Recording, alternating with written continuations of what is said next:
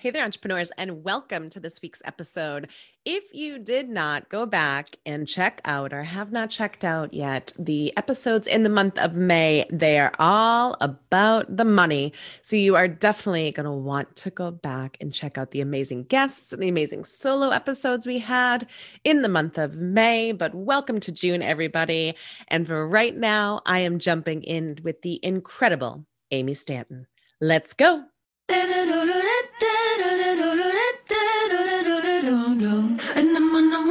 Ever found yourself teetering on the edge of throwing in the towel?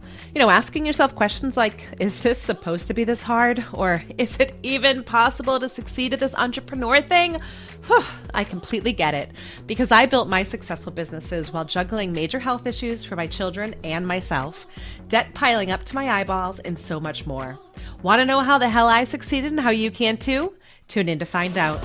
Here we go. They want to shake things up, but we got it under control. Yeah. They thought I was all shook up, but I got it.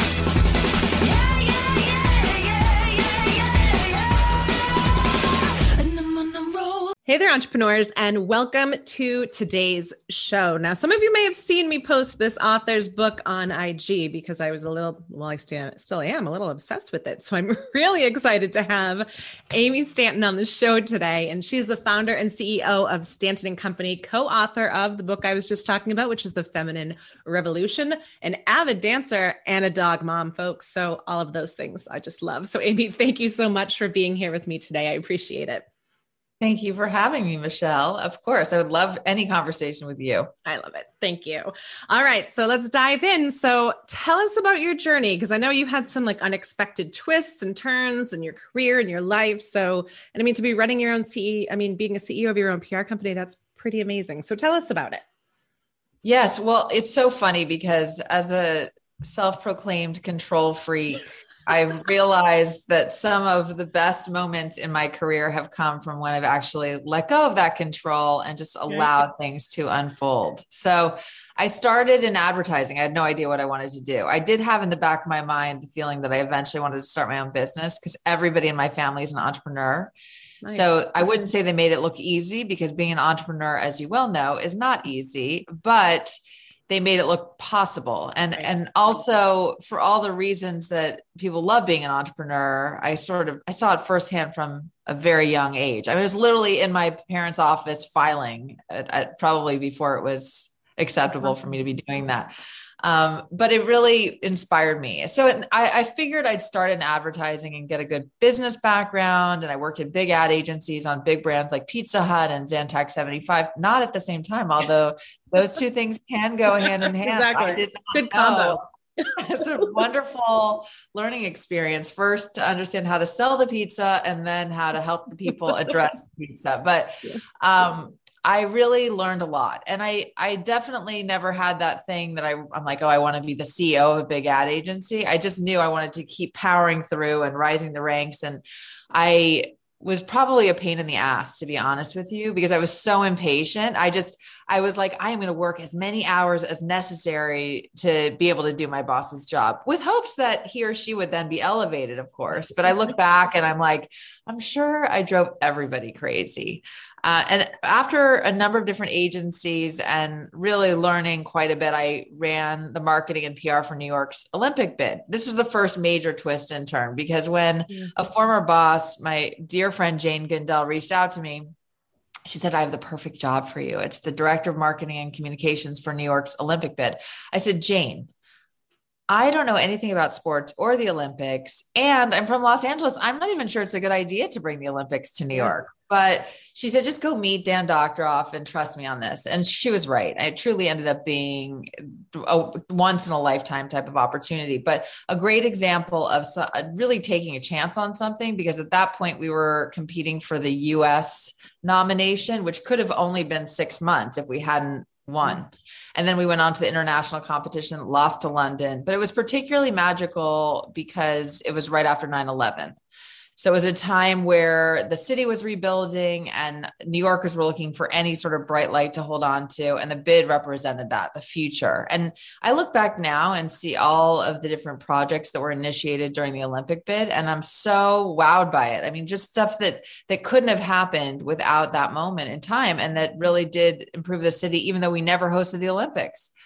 Yeah. So after that, I was exhausted and ready to retire. You think it wasn't an option. I was still a child, really, in hindsight. It's crazy because I was really young. I was like, I turned 30 while I was doing that job. And it's crazy. I mean, this is because I was so impatient in the early days.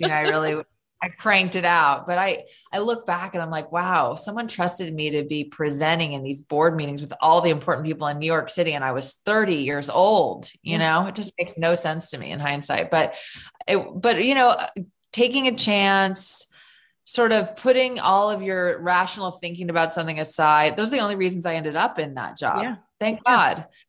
And then from there, I had these great opportunities. Someone that I'd worked closely with was on the board of Martha Stewart, and they were looking for a chief marketing officer. And once again, I had never watched the television show, read the magazine, used any of her products, but suddenly I was the perfect person to be the CMO of Martha Stewart. But I went to meet her. I mean, I met the whole team and met her and was super fired up about it because she's the ultimate entrepreneur. Yeah. And I felt like, aside from it being a big challenge because she was just coming back from jail, I also felt like there were so many reasons why this would be a great next step. So I did. And I was there for less than a year. And speaking of twists and turns, my job was eliminated, which I saw the writing on the wall. I wasn't really able to get anything done.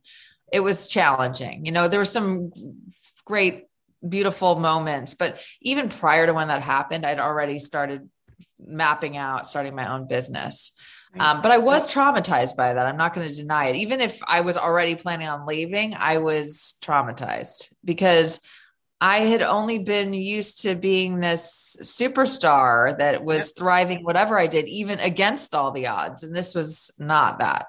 But you know what? Sometimes I do think we need a real kick in the pants. And even though I had started contemplating starting my own business, I wasn't doing it. So this made it happen. And so I had started with a business partner, and she had representation experience.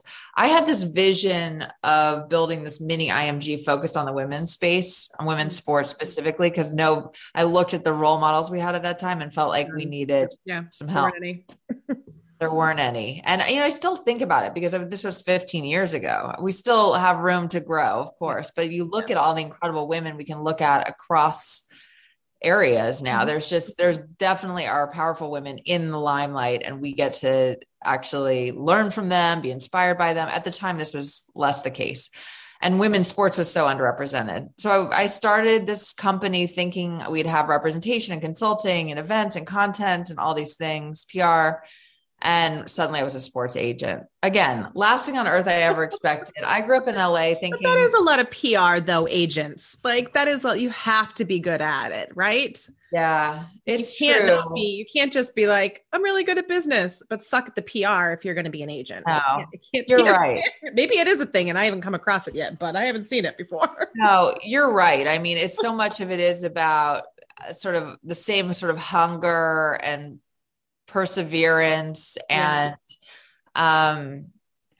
like fearlessness about asking for things. Yeah. And that's it right there, folks. We're not teaching you anything else in this. It's just that. Because if you look at it, that's like your track record. Everything you've said you've done, it's like, either it's kind of naivety where it's like, I didn't know I couldn't, so what the hell, right? or that fearlessness in just jumping and knowing that you'll learn something for good, bad, or ugly, or worse, or whatever the saying is, right?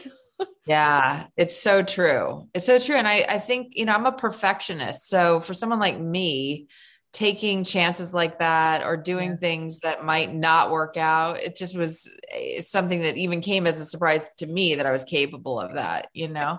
I definitely could have seen myself in an alternate universe taking a much safer path. But you think your drive kind of counteracted your perfectionism?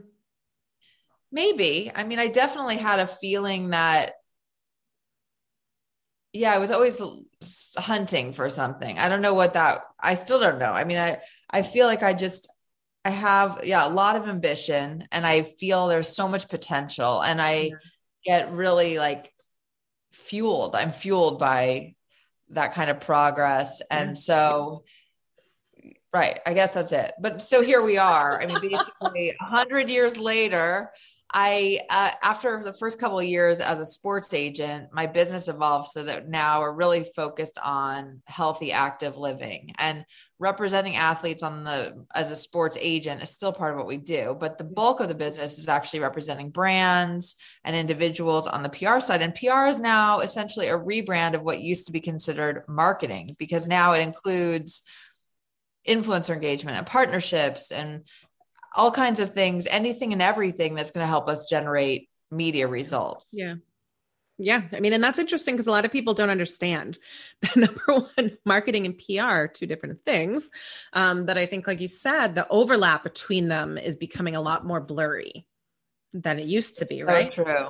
It's so true. And PR used to really be this afterthought where we would basically all sit around a table, come up with a big ad campaign concept, and then the PR agency would go off and figure out creative ways to amplify that. Right. Now the PR team sits at the table and goes, okay, let's figure out what elements we have to work with that can be amplified. Let's figure out what else we can create that can be amplified. It's all about that, especially because budgets are leaner than ever and people have to be a little bit smarter about every penny spent. And so it's cool because I feel like we're right in the middle of this changing landscape and seeing things literally as they're happening. Someone asked me yesterday, I'm working actually on an article about how to stay, he said relevant. And I said competitive, because relevant just sounds a little bit like we're in the dark ages. I mean, we don't want to just stay relevant. We have to stay ahead of it. You know, it's almost like, what are we thinking about that's for tomorrow, not for today? Yes. And how do we keep an eye and ear to the ground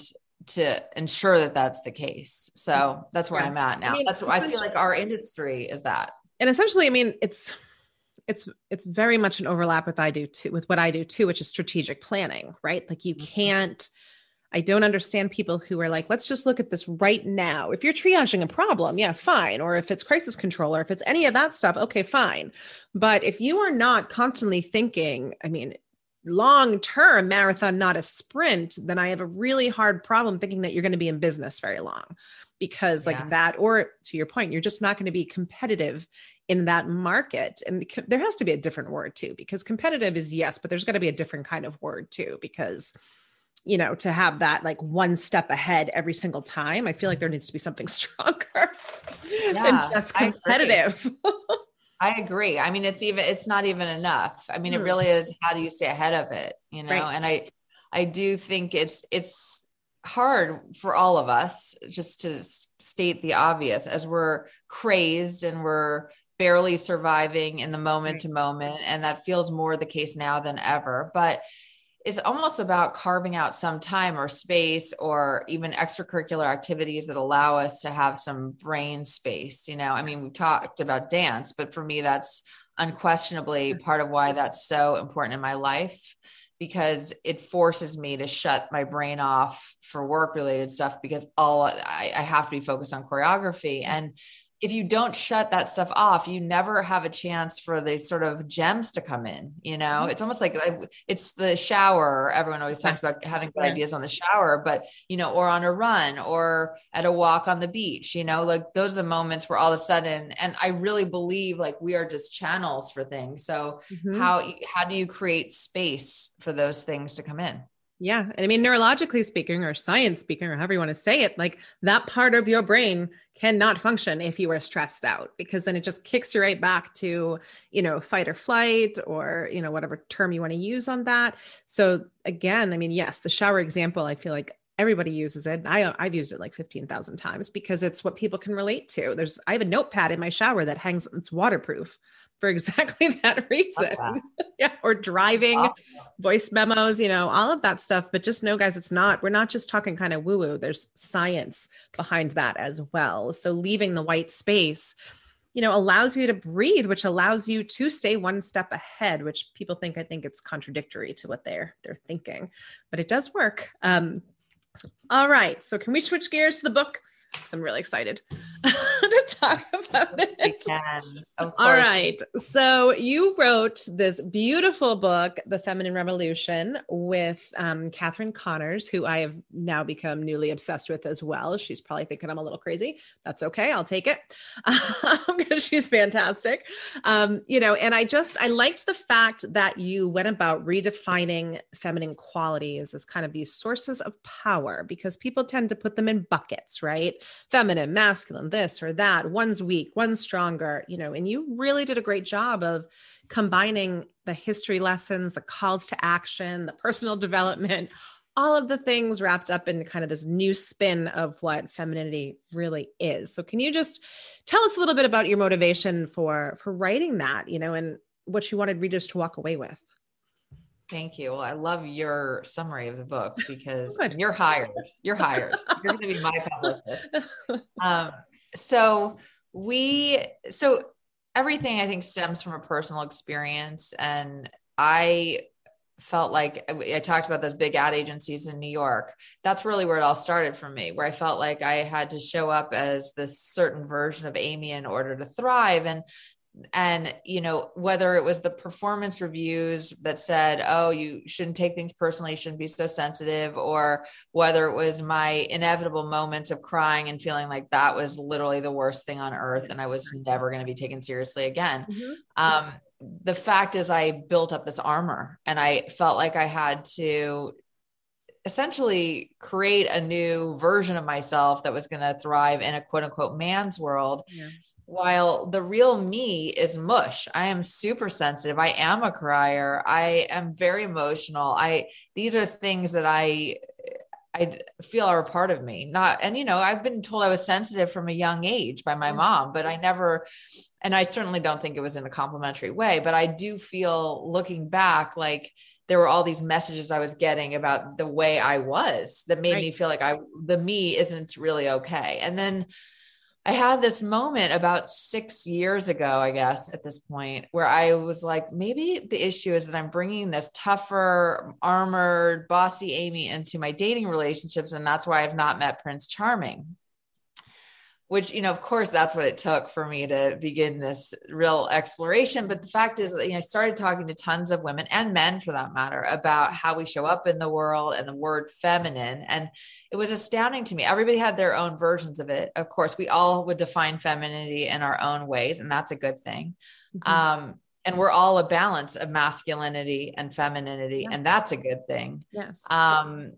But the truth is everybody was struggling in their own individualized ways with showing up fully and showing up authentically, because there are parts of us that we consciously or unconsciously are holding back because we feel they're not welcome. Right. And so that was really the impetus for writing the book, because knowing that everybody was struggling with the same thing and realizing that, of course, we're all going to be our best if we show up in an authentic way, it felt like a real opportunity. It was also at a time when there were all these other conversations around feminism and female empowerment and equal rights and women's rights, all of which are super important, but nobody was talking about this other F word of femininity. Yeah. And it felt like a big gap and in fact, even as we were selling the book and in subsequent conversations, there are so many women in particular that resist the word feminine. It almost feels for some like a step back. And to me, that's exactly the reason that this book needed to exist. It's because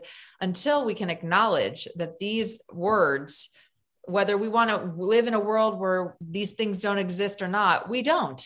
Exactly. The fact is, society has for many, many years rewarded and celebrated masculine qualities and has denigrated feminine qualities. And so we basically took 21 of these qualities and showed why they had been historically considered feminine, why they had been considered weak, and then turn that on its head to show that they are in fact our superpowers. And that by leaning into our sensitivity or emotionality or being a dreamer or being mothering or being controlling, all these different ways that we're labeled, we actually can be our best. And power is a really interesting concept because it's always been assigned to more masculine men and masculine qualities. And my bigger wish and desire and mission is that someday we can see a more balanced version of power at the top, whether that's at the top of politics or business world, et cetera. And the only way that can happen is if it starts with each of us. Yeah. Finding the power within.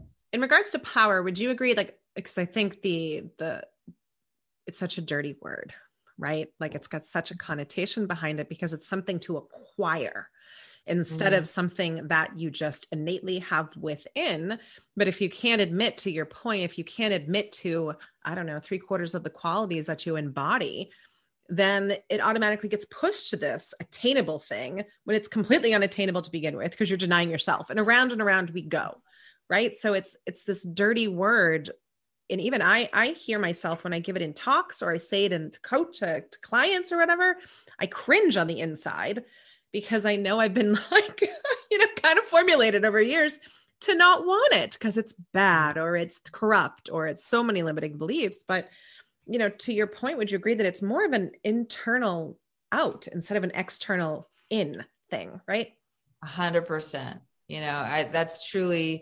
That's truly the key. And it's funny because as you were talking, I was thinking about something that I feel strongly about, which is, and it doesn't mean I don't ever use the word, but the word empowered implies that someone else is giving you the power, but powerful, we have the power within, as you said. So it really is about unlocking and unleashing that power and understanding it and using it to our advantage, and really not feeling fearful of showing ourselves because we think that won't be accepted. And the fact is, we can't do this on an island. No. It requires all of us creating this dialogue and a conversation and a space and operating principles. I mean, even in the workplace. So I work with mostly women. Most of my team is women, and really they know that crying is completely acceptable, and that certainly feminine qualities, but any qualities are welcome. And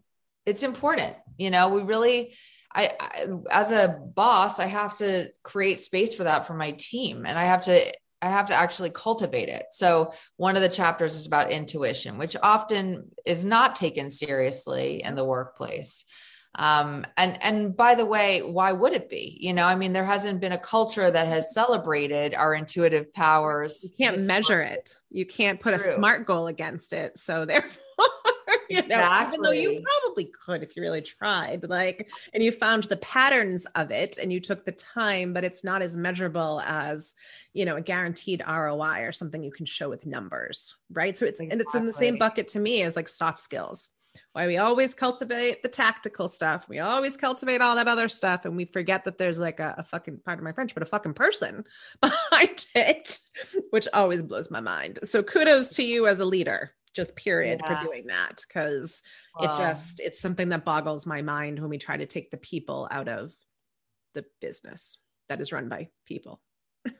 Yeah, I'm so with you on that. Thank you. But it really is like,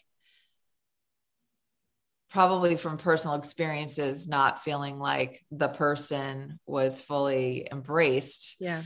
That caused me to go there, but so just following this intuition thread through, it's incredible how, first of all, I'm sure like me, you live with your intuition and you have learned to trust it. And that isn't something necessarily that happened overnight. As kids we do, but then it's kind of squeezed out of us. And then here we are again as adults now relearning how to trust our intuition. And so one of my team members does a lot of the negotiations for us, and she comes into my office, and often she will say, I'm working on this contract. What's the right number to start with in the negotiation, or what should we be working towards? And I say, what does your gut tell you? Yeah.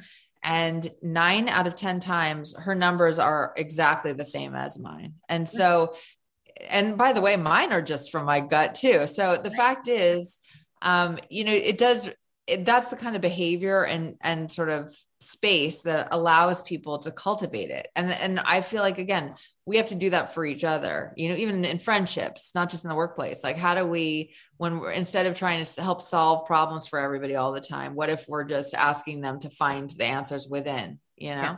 Yeah. I mean, and that's the biggest trend. And I was just speaking to somebody about it yesterday, because it's one of kind of the things that pisses me off about coaching, about the coaching space or the consulting space.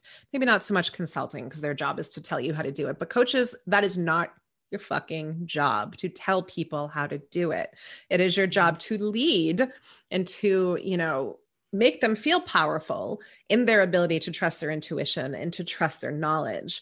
So if we had people just walking on this earth, having conversations about that, like we're having right now, can you imagine the amount of just incredible things people would do and the mistakes that maybe, that wouldn't reinforce that your intuition sucks, like that wouldn't be made, because you second guess yourself when it falters.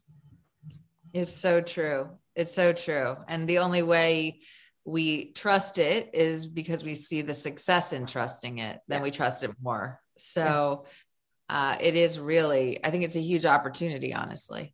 Yeah, I agree. And it's not intuition. I think we need to take the stigma off of intuition too, because like you said, people are like, oh, intuition, that's woo woo, or it's this, or it's that. Well, it's gotten a lot of us pretty damn far. Like you just said with that sales pitch, right? Like I know for myself, and I'm sure you can speak to something similar, that when I start to feel overwhelmed, when I'm underwater, when I'm making decisions that all of a sudden I'm like, these don't feel aligned with anything that I want to do, or they just feel icky. That is my intuition. That is my gut saying like, get back on the island. Like, what are you doing?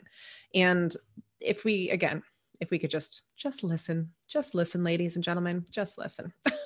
But so true. And also not only like the reason you're at that point is because you weren't listening to your gut when you made all those decisions. I do it all the time where I say yes to everything. Yeah. And then sometimes moments after I say yes, I'm like, why on earth did I say yes to that? In fact, and I don't like going back on my word. It's one of my big things. So whenever I'm stuck living with it, dreading it, whatever it is, probably dreading it more than is even necessary, because I'm actually just aggravated with myself for having not listened. And so yesterday this woman said, your problem is that you're not breathing. And I'm like, oh, yeah, it's that simple, really? But yes, exactly. Sorry, yes. Yeah. Okay. Simple and complicated because you're dealing with humans and behavior and stuff like that. So yes, it's simple and the task itself is simple, but remodeling or reconfiguring your entire being to interject that is not simple.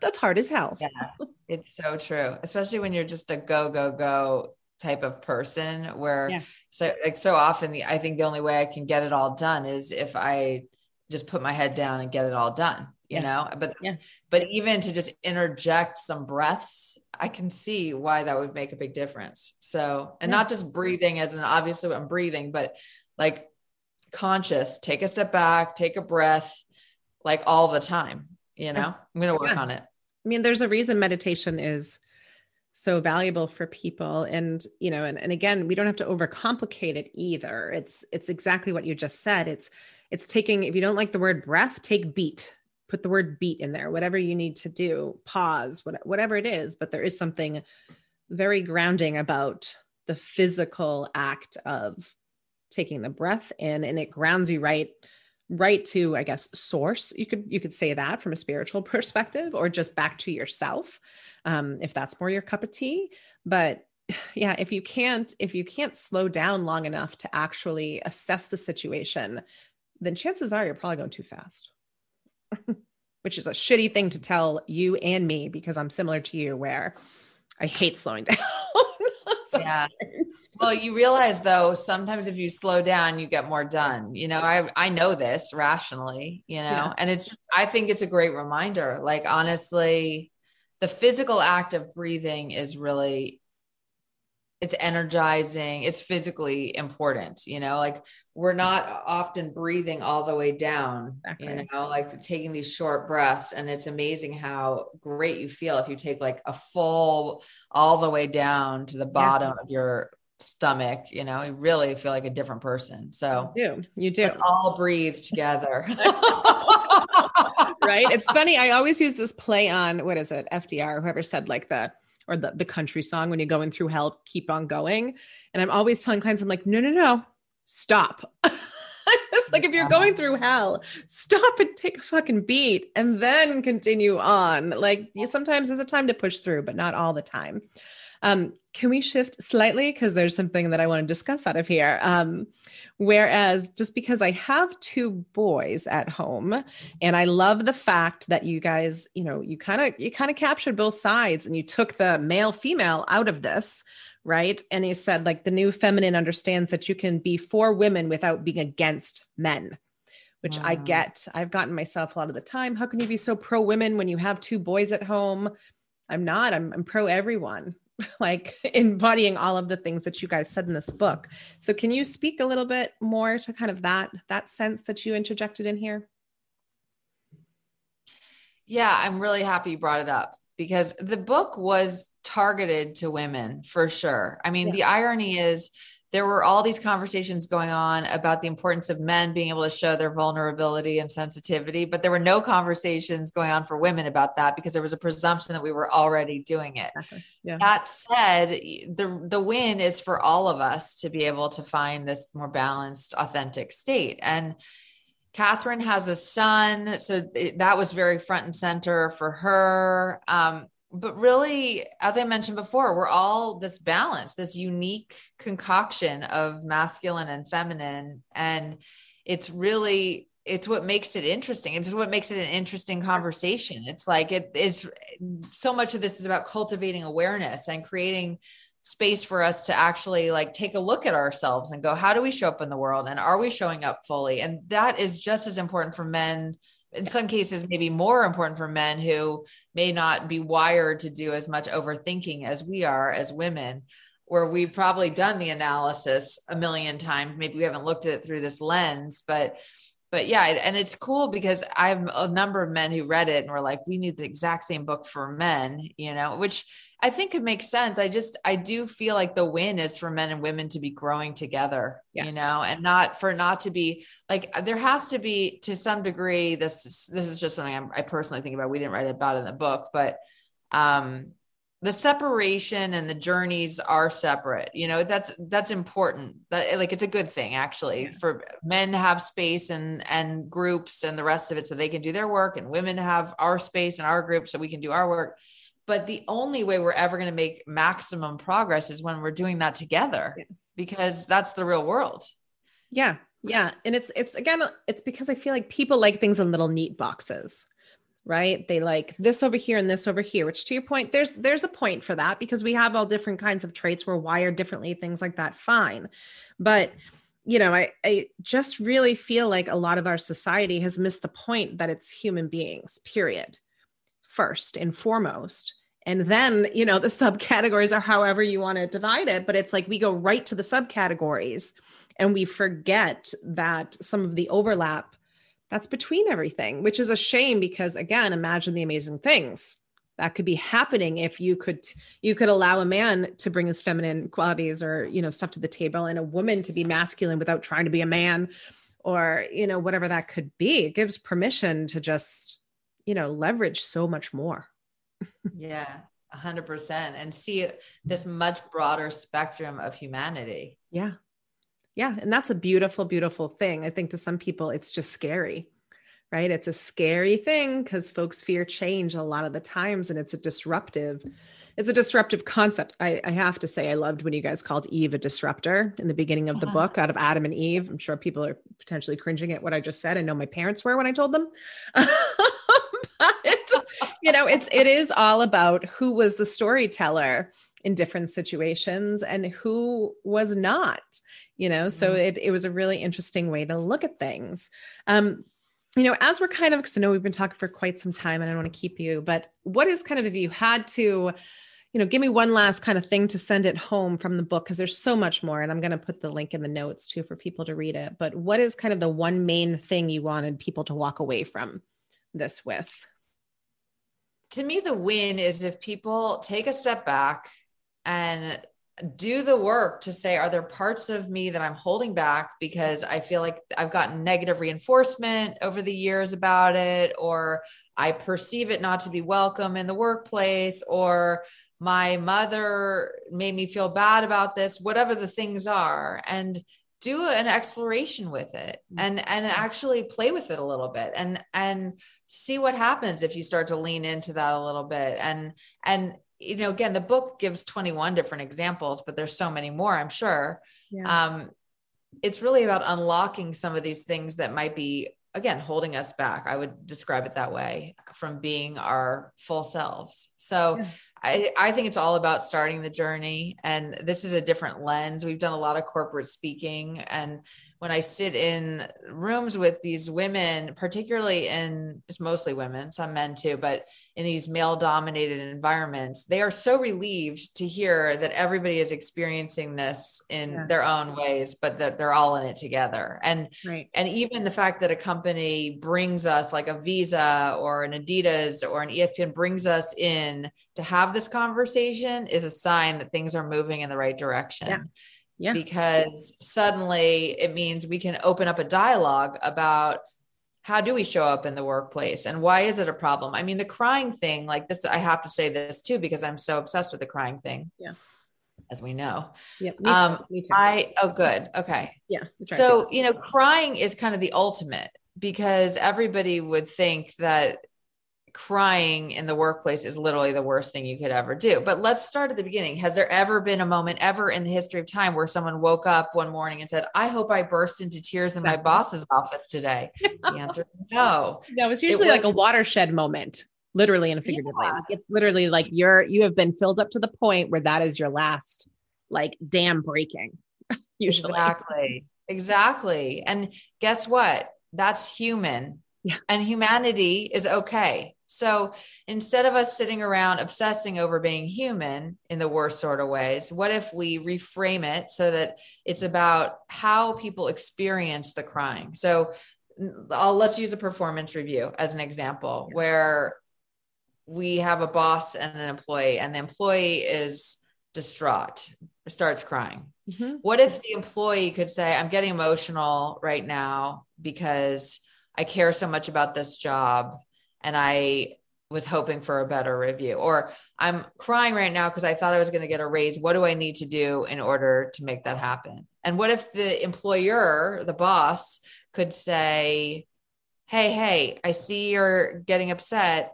What can I do to help? Everything's great. What can I do to help? Or I want to better understand you. Lean in, both parties, lean in, create more of a connection. That moment can be something they both walk away from feeling closer, more connected, like they better understand each other, which is super powerful. Right. And it's the opposite of what normally happens. So like if everyone takes one thing away, that your crying situations could be managed better in a way that actually makes you closer to people.